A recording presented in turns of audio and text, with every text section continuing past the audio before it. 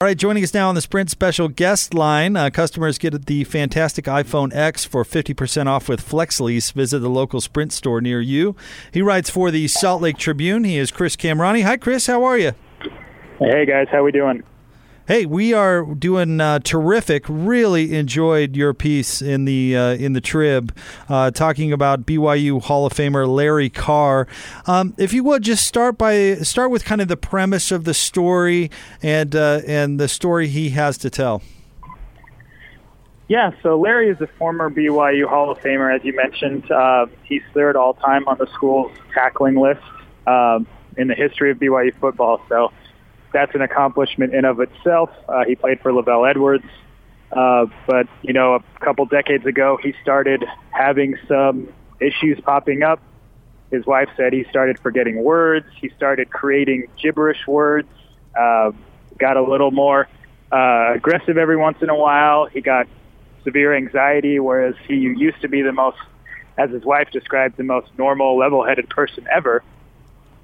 And they finally went and saw a neurologist. And as we know now with CTE, you can't officially diagnose CTE until, unfortunately, that patient has passed away. But doctors who are specialists can kind of look back on the history of someone's career in athletics and tell them whether or not they likely have CTE. And eventually, Larry and Lori Carr found out that, yes, it's very likely that Larry sustained too many blows to the head during his years of football at BYU, and likely has CTE, and that's what led to his erratic behavior over the last few decades.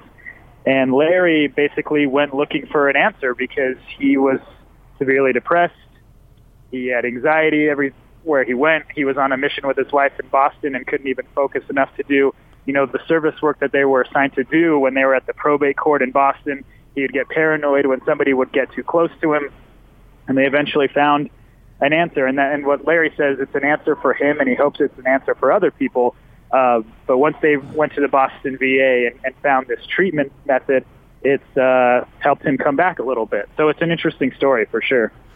What are some of the other manifestations of this, Chris? Did he get into a comprehensive list of details? So he went and saw a few specialists, as most people do. Ironically, one of the first doctors he went to kind of wrote it off and said, you're getting old. Everybody has some mental issues every now and then. And they still tell the story of that, they never went back to that doctor again, and rightfully so. But other doctors they went to, they did CT scans, they did neuro scans, they did all sorts of tests, psychological, verbal, and, pretty much, unfortunately for Larry, every box was checked. And it sucks, but, he's doing something about it, and he's 67, he has grandchildren, and as he said, he wants to be able to be his best self as much as he can these last few years. The procedure he underwent that's given him some relief on this, Chris, how outside of the box is this? How experimental is this? Yeah, it is, and he said that himself.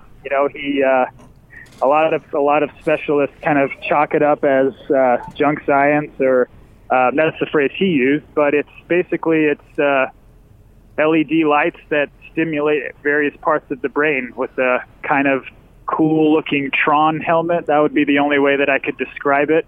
You sit down and you have this thing on your head, and you sit still and close your eyes and relax for 45 minutes, and it flashes, various levels of LED lights on the four corners of your brain. And for those who suffer from it, the studies have shown, according to the company V-Light, it helps kickstart, some parts of the brain that have been damaged. And in Larry's case, it's helped him. And the trial that he went through, the 6-week trial, it helped him immensely. But due to the trial, you had to take an 8-week-long break. And during that break, the symptoms came back. And he was anxiety-ridden again, and he was having a tough time focusing, and he wasn't himself. But then once he was able to get back on it, it took longer to get rid of those symptoms, but it came back, and he was feeling better again. So it's very interesting. And as he says, it's not an answer for everybody, but it works for him at the moment, and he just wants people to be able to, give it a shot if they can. Chris, what are your thoughts on CTE and the future of football? Oh, Gordon, I'm the number one person to ask when it comes to the future of football, me being the future Hall of Famer myself. It's tough. I asked Larry Carr this question. I said, will you let your grandchildren play football? Do you want your grandchildren to play football?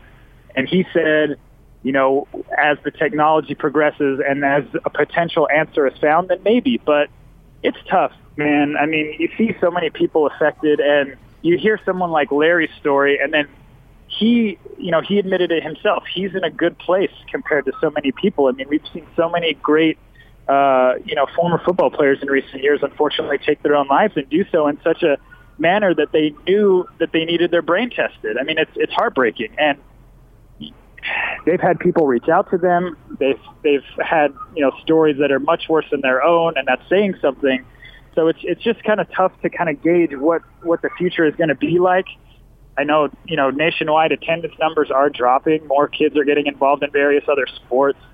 And it's going to be something that we have to keep an eye on for sure. But the long-term effects are just, in my opinion, they're brutal. And you can change the way someone tackles, but at the end of the day, people feel empowered when they have those pads and those helmets on because you're a warrior out there. You're doing something that you love. And in the moment, it might seem great, but the long-term ramifications, as we've seen with so many people, it's brutal. That's all. Chris Kamrani with us from the Salt Lake Tribune, 97.5 and 1280 Zone. And Chris, switching gears just a little bit, but I know you also wrote recently about Yoli Childs and Nimi Keita coming back to BYU and Utah State, respectively. Which was more of a surprise in your mind coming back, Yoli or Nimi? Oh, that's a good question. I would probably say Yoli, just because of the amount of change that was going on around the program with Dave Rose retiring. Nehemiah's had a lot of, interest. I talked to some NBA scouts myself over the course of the season who, told me that a lot of teams were interested in his ability, but he was raw. The college game can be boring, but he plays defense a little aggressively, and then he unfortunately gets called for too many fouls, as happened early on in the season. But for me, it's Yoli. I think with Dave leaving and Mark Pope coming in, obviously there was some level of familiarity there with the program, but Mark really had to sell Yoli on coming back and improving parts of his game if he wants to achieve his dream of playing in the NBA. And Yoli said himself that he had chances to play overseas, and he turned down some lucrative offers.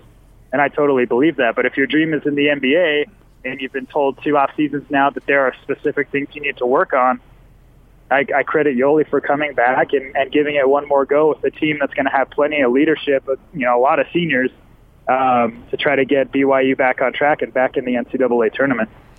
Specifically, did he mention what it is that he's trying to fix in order to elevate his status? Yeah, he didn't shy away from that. He said his goal is to be the West Coast Conference Defensive Player of the Year. And I guess that's saying something if a guy who's coming back who put up, 10 double-doubles and averaged basically 21 and 10, who says he wants to be the Defensive Player of the Year, not the MVP. So I think a lot of the scouts told him that he needs to get more versatile defensively, and that's, definitely guarding the perimeter the way the game is going, as well as down low. I mean, Yoli, he looks big, but he's 6'8". I mean, he's a huge kid, but he's still 6'8", and if he projects at the next level, that means he's going to have to get out on the perimeter and defend, even 2 guards and the small forwards as well. Chris, really love your role over there at the Tribune right now. You're digging into some just incredibly interesting stories. You want to give us a little tease on maybe a story or two you're working on? Man, you put me on the spot, Jake. There are a few. I mean, it's tough to be in this position because you're kind of counted upon to deliver some really interesting things. And luckily enough, I have some people that give me good story ideas, people like Gordon. So I have that to my disposal. But there will be some interesting ones. I'm very interested in. There's a lawsuit going on regarding the all-girls tackle football league in Utah, and Sam Gordon and her father Brent are involved in trying to get tackle football involved in UHSAA, and it's become kind of a national story, and they're involved in a class action lawsuit, and they are gaining more members of their program, and it's interesting. We talk about the future of football. Here's a club sport that's grown from 50 girls 2 years ago to about 460 now. So that's interesting for me. And then on the horizon, I don't know. I wish I had a better answer for you, Jake. I want you to believe that I have this whole thing mapped out, and I probably shouldn't say this on the radio, and hopefully my boss isn't listening. He probably is, so that's great for me. But yeah, I just kind of fly by the seat of my pants and see where the stories take me. Well, keep flying by the seat of your pants, Chris, because you fly very well that way. Very talented guy, Jake, as you know. Absolutely. And Chris, I've always said that about you, and you're making it real. Thanks, guys. I appreciate it. Chris, who would you be more surprised to see at the Salt Lake Tribune newsroom, Gordon or President Trump? Ooh.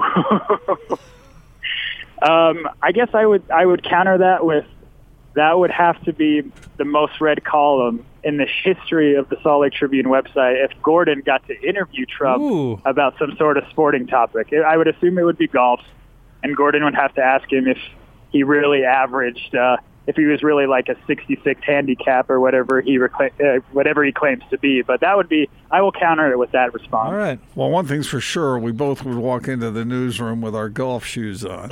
That's for sure, right? That's probably true.